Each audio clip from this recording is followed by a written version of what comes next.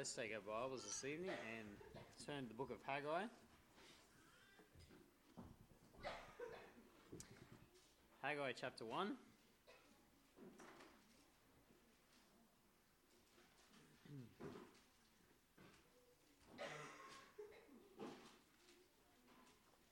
Haggai chapter 1, and let's read from verse 1 this evening.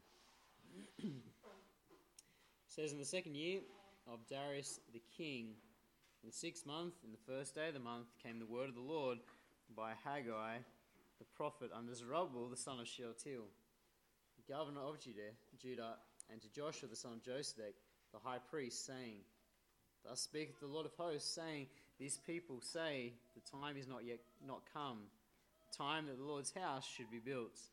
Then came the word of the Lord by Haggai the prophet, saying, Is it time for you, O ye, to dwell in your sealed houses, and this house lie waste?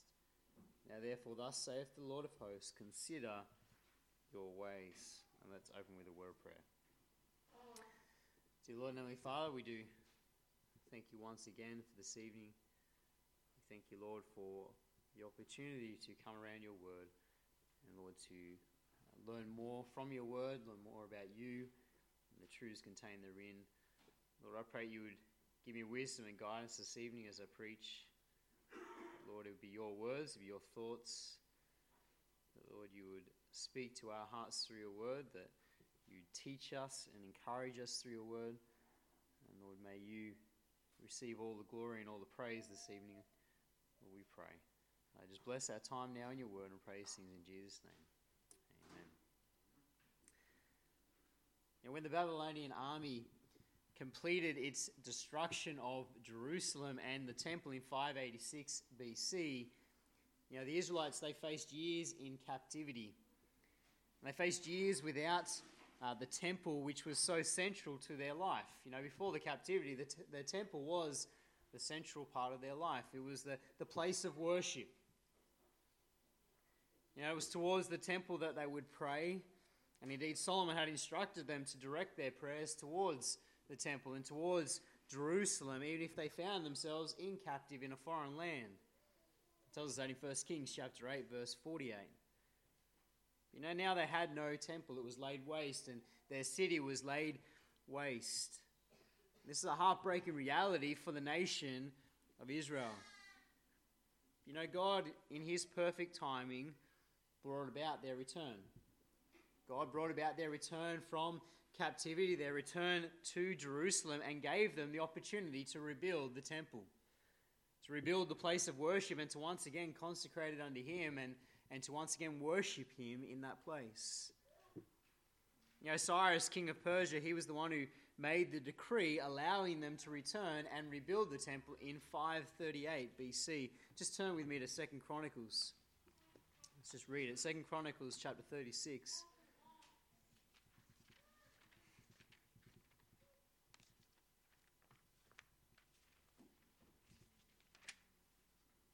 Second Chronicles 36 and verse 22, it says, "Now in the first year of Cyrus, king of Persia, that the word of the Lord spoken by the mouth of Jeremiah might be accomplished. The Lord stirred up the spirit of Cyrus, king of Persia, that he made a proclamation throughout all his kingdom, and put it also in writing, saying, Thus saith Cyrus, king of Persia, All the kingdoms of the earth hath the Lord God of heaven given me, and he hath charged me to build him an house in Jerusalem, which is in Judah. Who is there among you of all his people? The Lord his God be with him, and let him go up." And so God is the one who stirs up Cyrus here to make this proclamation. And it's in fulfillment of the words of Jeremiah. Jeremiah had prophesied that this would take place, and God's word through Jeremiah is perfectly fulfilled. As Cyrus makes this declaration, God uses a pagan king to accomplish his will. And so the people had the support of this pagan king in the rebuilding of the temple. And with great rejoicing, 50,000 Jews leave Babylon and they return back to Jerusalem under the leadership of Zerubbabel, and they begin to build the temple. When they first arrived back in the land, all of their efforts were directed towards rebuilding the temple. That was their priority. That was their purpose. That was the reason they were there. That was their task. And so they set about it with great fervor, great intensity, great passion. With great dedication to the work, they were able to quickly lay the foundation of the temple. And within 2 years, the foundation was complete. Just go with me to Ezra chapter 3.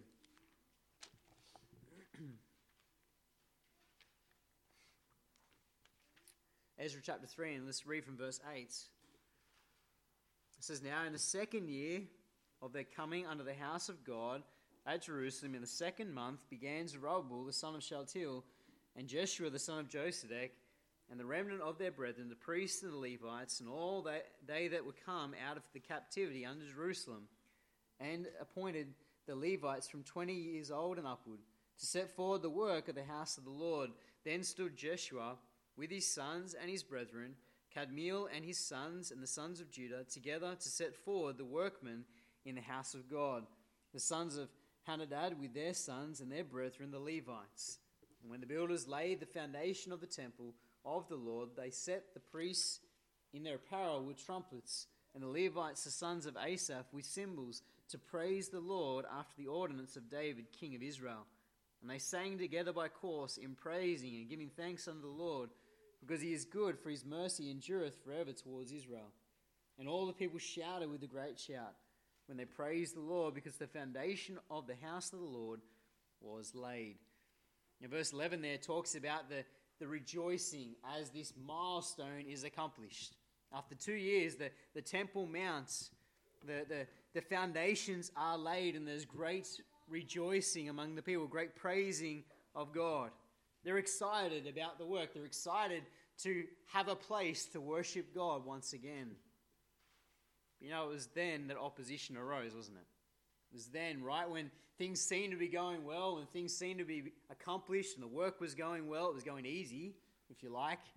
Opposition came from the Samaritans, those who had settled in Palestine, their neighbours.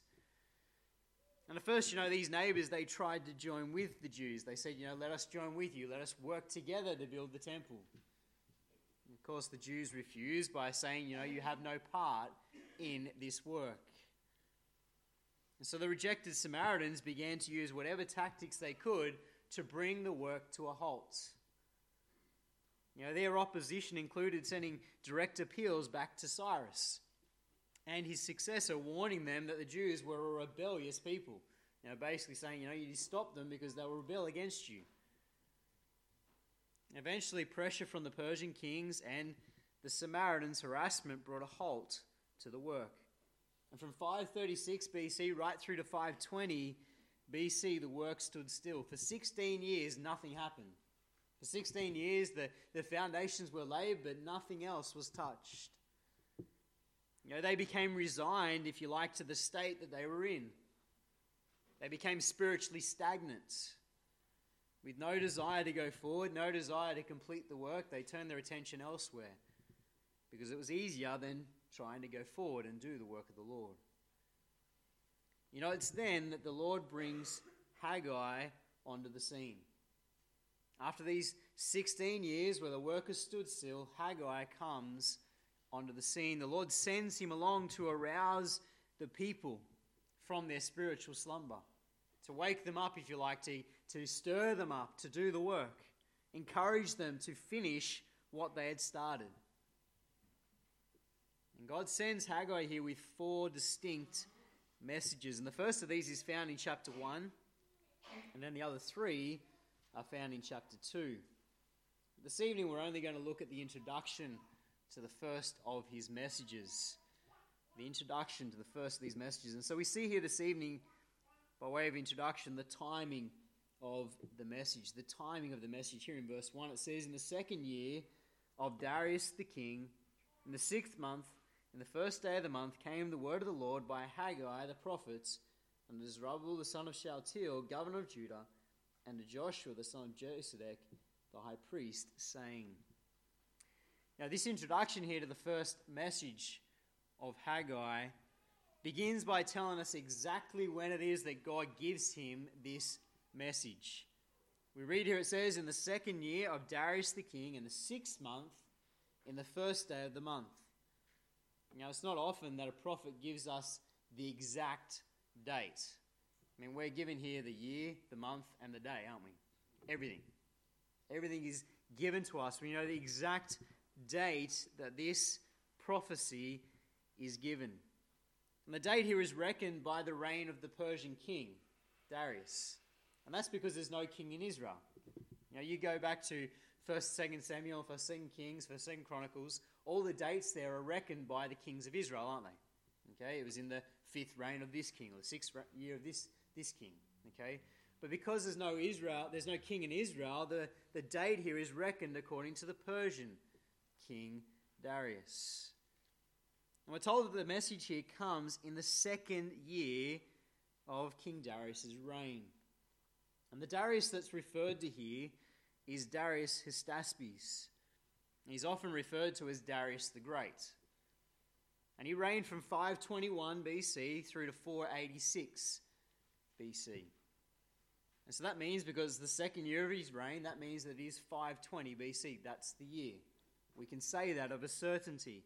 That it's 520 BC when Haggai receives this message from the Lord. And this date harmonizes with Ezra chapter 4, verse 24. Just turn over there, Ezra.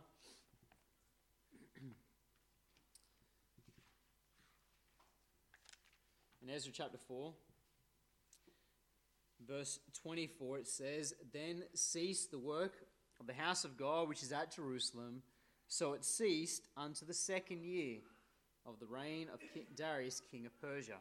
Okay, and so they harmonize with each other. These two books harmonize, Haggai and Ezra. It's the 2nd year of the reign of King Darius. It's 520 BC when this message comes to Haggai. But not only are we told the year, we're also told the month. We're told it's in the 2nd year of King Darius, and it's in the 6th month of the year. It's the 6th month of the Jewish calendar year. Okay, and so that means that it's the month Elul, which corresponds to about our September, roughly. Okay, end of August, start of September, somewhere there is when this month occurs. And the fact that this message comes to Haggai in this particular month reflects the divine inspiration of God. It reflects the timing of the Lord, if you like. You see, the month Elul immediately followed the month Ab, which was the same month in which Nebuchadnezzar sacked Jerusalem and destroyed the first temple. Okay, it was in the 5th month of the year. Just turn over to 2 Kings and let's read it. 2 Kings chapter 25. We are going to be turning to a lot of passages this evening, so be prepared for that. 2 Kings 25 and verse 8. It says, "And in the 5th month, on the 7th day of the month, which is the 19th year of King Nebuchadnezzar, king of Babylon, came Nebuzaradan, captain of the guard, a servant of the king of Babylon under Jerusalem. And he burnt the house of the Lord, and the king's house, and all the houses of Jerusalem, and every great man's house burnt he with fire. And all the army of the Chaldees, which were with the captain of the guard, brake down the walls of Jerusalem round about." And so it's the 5th month of the year that the sacking of Jerusalem and the temple took place. The reason that's significant is that the Jews mourned the destruction of the temple in the 5th month, in the month Ab. They mourned, they remembered what had taken place. Even to this day, the Jews gather at the Wailing Wall in their thousands to mourn the destruction of the temple in the month Ab. On the 9th day of the month Ab, they all gather together to mourn the destruction of the temple. And even more strangely, or by God's divine intervention, you should say, the second temple was destroyed in the same month by the Romans in AD 70. It was destroyed in the 5th month of the calendar year, the month Ab. And so that month is set aside as a month of mourning, even today for the Jews.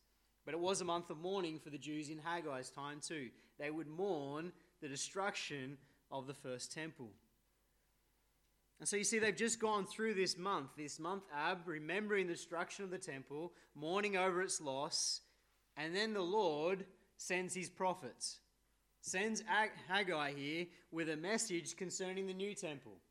You see, it's God's timing, isn't it? You see, if you like, their hearts have been prepared, haven't they? Okay, their hearts have been reflecting. They've been thinking about the temple, reflecting on what they lost, reflecting on the fact that it's lying dormant, nothing's happening upon it. And then the Lord sends his message. God's timing is always perfect, isn't it?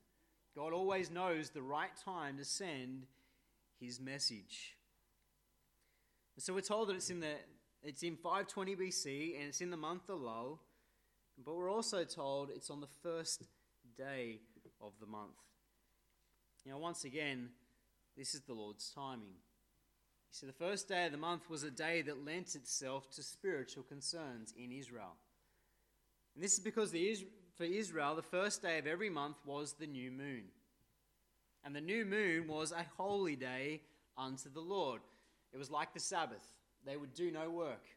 They would do no labor in that day. All work, all business would be suspended, and they would give the day to the Lord. It was a holy day.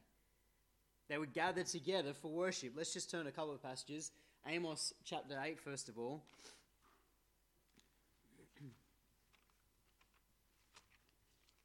Amos chapter 8 and verse 5. It says, saying, when will the new moon be gone, that we may sell corn, and the Sabbath, that we may set forth wheat, making the ephah small and the shekel great, and falsifying the balances by deceit. Here we see the prophet Amos is, criticizing the people for their attitude. When is the new moon going to be over? When is the Sabbath going to be over? The idea here is that they wanted to get back to trading, okay? Because the new moon was a day where there was no trading. It was a holy day unto the Lord. And Numbers 28 also tells us that on this day they would bring special offerings unto the Lord. Go over there, Numbers 28.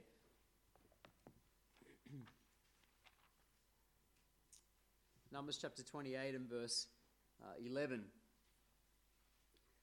says, and in the beginnings of your months you shall offer a burnt offering unto the Lord, 2 young bullocks and 1 ram, 7 lambs of the first year without spot, and 3/10 deals of flour for a meat offering mingled with oil for 1 bullock, and 2/10 deals of flour for a meat offering mingled with oil for 1 ram. And it goes on. But it's in the first day of the month they would do this offering unto the Lord on the new moon. So the point is that this is a special day of worship in Israel, set aside unto the Lord. And what this meant is that it means it's an ideal time for the prophets to minister to the people, isn't it? It's an ideal time to bring a message from the Lord unto the people because they're already gathered together. They've already down tools for the day. They're already there to worship the Lord. We know from 2 Kings that it seems to have been a common practice for the prophets to minister on these particular days. Just go over to 2 Kings chapter 4 with me quickly. As I said, we are turning to quite a few passages this evening. 2 Kings chapter 4. Verse 23. Okay, this is the Shulamite woman here. She wants to go and see the prophet, okay? And her husband says to her, and he said, wherefore wilt thou go to him today? It is neither new moon nor Sabbath. And she said, it shall be well. So it seems to indicate here, you got the Shulamite woman. She wants to go and see the prophets. And her husband says, how can you go today? It's not a new moon. It's not a Sabbath. Okay, so it seems to be that this was common practice. On these new moons, the prophets would teach the people. They would take this opportunity. And so the point is here that this is God's timing, isn't it? Okay, this message that comes to Haggai in the second year of King Darius' reign, in the 6th month, on the first day of the month, is God's exact timing for the message. It's the right time. It's immediately following a month in which the people have mourned the loss of the old temple. And it's on the first day of the month when the people are gathered together to worship. It's God's perfect timing. The second thing we see here is we're introduced now to the prophet. We've seen the timing of the message, and now we see the prophet. Verse 1 again, it says, in the second year of Darius the king, in the 6th month, and the first day of the month, came the word of the Lord by Haggai the prophet. We're introduced now to the prophet. Okay, it's Haggai. Obviously, it's the book. It's called Haggai. And he's the prophet we're introduced to. As with many of the other Old Testament prophets, Haggai makes it clear here that it's the word of the Lord, doesn't he? Okay, he says, the word of the Lord by Haggai. God's word came to him, was delivered to him. You see, he's making clear that it's not his opinion. It's not his thoughts which are about to follow. It's the word of the Lord. As far as who this prophet is, all we are told about this prophet is his name. That's all we're told. We're told his name is Haggai. And he's the only person in the whole of the Old Testament to have this name. His name means festal one, and it's derived from the word feast or festival. And the Hebrew word is usually used to refer to the pilgrimage feasts of the Jewish calendar. Okay, so you got like the feast of unleavened bread, you got the feast of weeks, you got the feast of tabernacles, when the Jews would make pilgrimages to Jerusalem for these feasts. And so the Hebrew word usually is used to refer to those festivals. And so because of this, many commentators believe that he was probably born during one of these feasts. Hence the reason he's called the festal one. Okay, he's given this name. Okay, and it does make sense because that's what the Jews did. They gave names to their children based on circumstances or based on what they were like. Okay, and so he's given this name, festival or the festal one. And apart from this book that bears his name, Haggai is only mentioned in two other passages in the whole of the Word of God. And they're both in Ezra. Ezra chapter 5 verse 1 and Ezra chapter 6 verse 14. In both those passages, he's linked with Zechariah, the son of Iddo, okay, who is his contemporary. And Pastor Davies is preaching through Zechariah. And so these two are on the scene at the exact same time. Zechariah starts his ministry 2 months later. Okay, so basically, you've got Haggai come on the scene. 2 months later, Zechariah arrives with his message to the people. And they both minister together with a similar goal. A goal of stirring the people up to finish the work. While their names are not mentioned in the official lists of those who returned from Babylon under the decree of Cyrus, they're not found in the official lists. It's probable that both of these guys came back as part of the 50,000. Okay, they were amongst those returning from Babylon. And commentators believe that Haggai may even have been old enough to have seen the first temple before it was destroyed. And they believe that because of Haggai chapter 2 and verse 3, where it says this, "Who is left among you that saw this house in her first glory? And how do you see it now? Is it not in your eyes in comparison of it as nothing?" Okay, it seems here that Haggai is identifying with those who were old enough to see. Okay, he sort of identifies with them. He says, "Is it not in your eyes as if it's nothing?" Okay, he sort of implies that I know and you know that it's not what it was. Okay. And it seems to be the belief of most commentators that that's what he's referring to, that he's indicating that he was there, that he himself saw the first temple. Now, this is by no means conclusive evidence, okay, we know that. But if he was indeed old enough to have seen the first temple, that means that as he's beginning this prophecy, he has to be at least 80 years old, thereabouts. 80 years old as he delivers this message. In comparison to this, his contemporary, Zechariah, is a very young man. Okay? We know that from Zechariah chapter 2. Zechariah chapter 2 and verse 4, where it says, "And he said unto him, Run, speak to this young man, saying, Jerusalem shall be inhabited as towns without walls, for the multitude of men and cattle therein." Okay, Zechariah is called a young man. Okay, and so these two, if you like, are from completely different generations, aren't they? Completely different generations, but that doesn't hinder these two from working together to accomplish the work of the Lord. You got this older man in the end of his life, coming to the end, ministering, and you've got a young man starting out. But the two of them work together to accomplish the work of the Lord. And we know nothing more about this man Haggai. This is all we can deduce from God's word about him. We're not told his father's name. Zechariah, we're told he's the son of Iddo. And most of the prophets were given their father's name. But Haggai just says Haggai. That's it. And, many commentators believe that this may suggest he's from a humble origin. Okay, because he doesn't list his family. His family is not of any importance. He's from humble origins. We're not told anything more. We're not told about his call. We're not told about his personal life. Haggai simply appears on the scene after these 16 years where the temple's laid dormant, and he delivers God's message to the people. And he's only there for a few months and then he disappears again. There's a short ministry from the Lord. And lastly now this evening, we want to consider the recipients of the message. We've seen the timing of the message, the prophet, and now we see the recipients. Verse 1 again, it says, "In the 2nd year of Darius the king, in the 6th month, and the 1st day of the month, came the word of the Lord by Haggai the prophet, and Zerubbabel the son of Shealtiel, governor of Judah, and to Joshua the son of Josedech, the high priest, saying." You see here in verse 1 that this first message here is directed to two men in particular, Zerubbabel and Joshua. And these two men are the civil and religious leaders in Israel at the time. By directing his statement to these two leaders, what Haggai is doing is he's showing their responsibility. Okay, he's pointing out that they are responsible for the situation.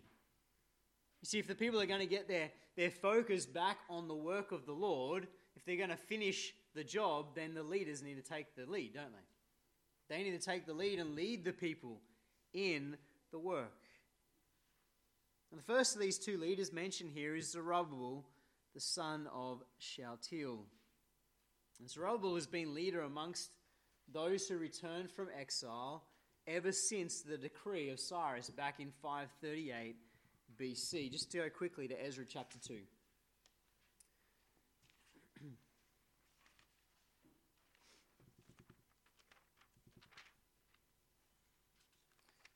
Ezra chapter 2 verse 1.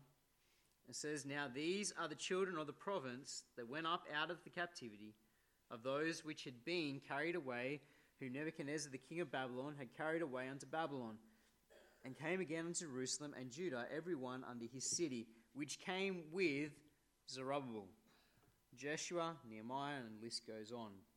And so you got Zerubbabel there mentioned, and he's mentioned, it says they came with Zerubbabel. He's the leader. He's the one leading them back to Jerusalem here. It's under his leadership that the remnant returns from captivity and that they set about this work of rebuilding the temple. And Zerubbabel is a descendant of David. And it's his royal lineage that is key here to his leadership, isn't it? Okay, because of his royal lineage, he has a leg up, if you like, at being the leader here of the remnants. And Zerubbabel appears in both genealogies in the New Testament, Matthew chapter 1 and in Luke chapter 3. He's found in both of them. And so he's clearly in the line of Christ. Okay, he's an ancestor of Christ. He's in the kingly line. 1 Chronicles chapter 3 declares him to be the grandson of Jeconiah. And Jeconiah was the second last king of Israel. The southern kingdom, I should say, Judah. And Jeconiah was taken into captivity, taken captive to Babylon, and then his uncle Zechariah was instilled on the throne in his place. Okay, so the last king was Zechariah, but he was the uncle of Jeconiah. And basically what that means is that the rightful heirs to the throne are not the descendants of Zechariah, they're the descendants of Jeconiah. Okay, and Zerubbabel is in that line. Zerubbabel is the grandson of Jeconiah. He has the right to the throne. That's the point here. Okay, he is in the kingly line. And Zerubbabel is also called Sheshbazzar in the book of Ezra. Let's just look at Ezra chapter 1, verse 8, first of all. Ezra chapter 1, verse 8, it says, "Even those did Cyrus, king of Persia, bring forth by the hand of Mithredath, the treasurer, and numbered them unto Sheshbazzar, the prince of Judah." And if you turn over to chapter 5 as well, chapter 5, verse 14, says, and the vessels also of gold, and silver of the house of God, which Nebuchadnezzar took out of the temple that was in Jerusalem and brought them into the temple of Babylon. Those did Cyrus the king take out of the temple of Babylon, and they were delivered unto one whose name was Sheshbazzar, whom he had made governor. Okay, in chapter 1, verse 8, he's called the prince of Judah, this Sheshbazzar. And in chapter 5, verse 14, he's called governor, which is the exact same title that Zerubbabel is given in Haggai chapter 1, verse 1. Okay, and so these two are the same person. Okay, you're given two names for the same man in the Word of God. And it seems that, like Daniel, for instance, Daniel, he was called Belteshazzar, wasn't he? Okay, he was given a Babylonian name. Okay, the same is true here for Zerubbabel. He's given a Babylonian name, Sheshbazzar. Okay, and this name is the one that's used by Ezra whenever the context is to do with Cyrus or to do with some other Persian officials. Then he uses Zerubbabel's Babylonian name, okay, in the context there. And the name Zerubbabel means born in Babylon, while his Babylonian name means joy in affliction. Okay, and so these are the two names that he's given in the Word of God. And so Zerubbabel here is addressed by the prophet because he is the civil leader in Israel. And if the people are going to begin the work, it starts with him, doesn't it? It starts with the civil leader, just getting a passion and getting a desire to do the work of the Lord, taking the lead. And the other one that's addressed here is Joshua, the son of Josedek. And Joshua, like Zerubbabel, was among those who returned in the exile. Okay, he was among the first to return. If you go back to Ezra chapter 2, when we read before, verse 2, it's the second man on the list, isn't he? Okay, Jeshua there. This is that Joshua. Okay, so like Zerubbabel, he's been there from the beginning. From the very first day that they returned and they began the work, Joshua was there with Zerubbabel. And so he's a man of influence among the people. He's the spiritual leader of the day. And Haggai here calls him the high priest. He calls him the high priest. And we're told that his father was Josedek. Now Josedek was the high priest when Jerusalem fell to Nebuchadnezzar. If you turn back with me to 1 Chronicles chapter 6. 1 Chronicles chapter 6 and verse 15. It says, and Jehozadak, which is the same guy, okay, and Jehozadak went into captivity when the Lord carried away Judah and Jerusalem by the hand of Nebuchadnezzar.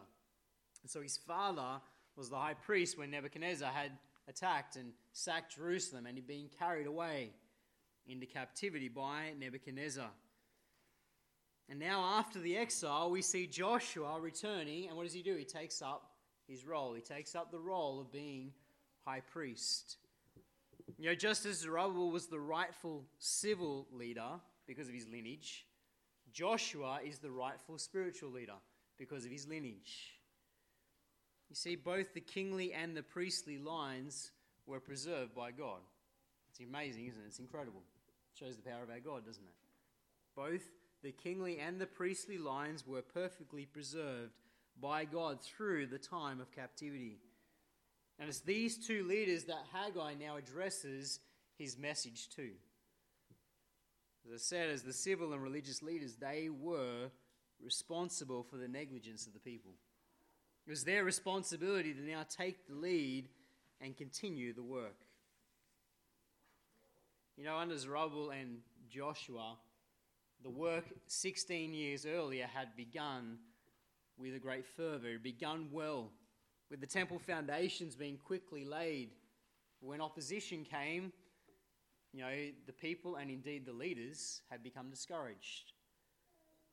And Haggai, in the message that now follows, is about to give them a very stern rebuke from God. A very stern rebuke. He tells them to consider their ways, because they neglected the work of the Lord and been focused on everything else. They've forgotten their purpose. As we study the book of Haggai, we do well as believers to take heed to the message contained therein. Because it's so easy for us, like the people of Israel, to become distracted, isn't it? So easy for us to forget our purpose, to forget what we are supposed to be doing, forget the work of the Lord. We sort of give it a low priority in our lives. You know, Haggai will go on to point out that unless we give God the priority, then everything else we do in life will be in vain. Unless God has the priority, everything else is in vain. It brings no satisfaction. It brings no fulfillment. It's not blessed by God. See, only when we put God first and we honor Him will God then bless us abundantly.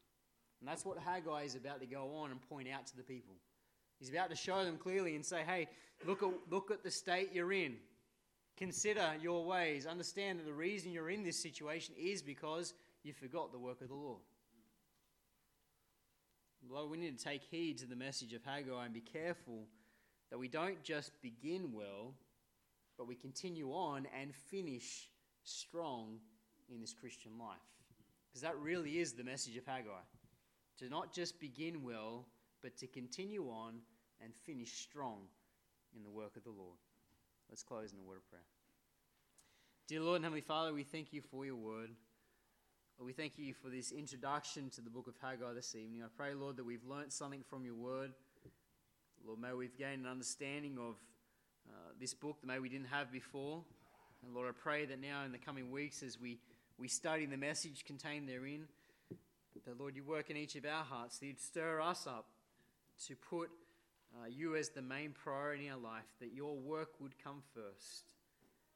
That, Lord, you would help us not to just start well, but to finish strong in this Christian life. May you bless as we close now, we pray in Jesus' name. Amen.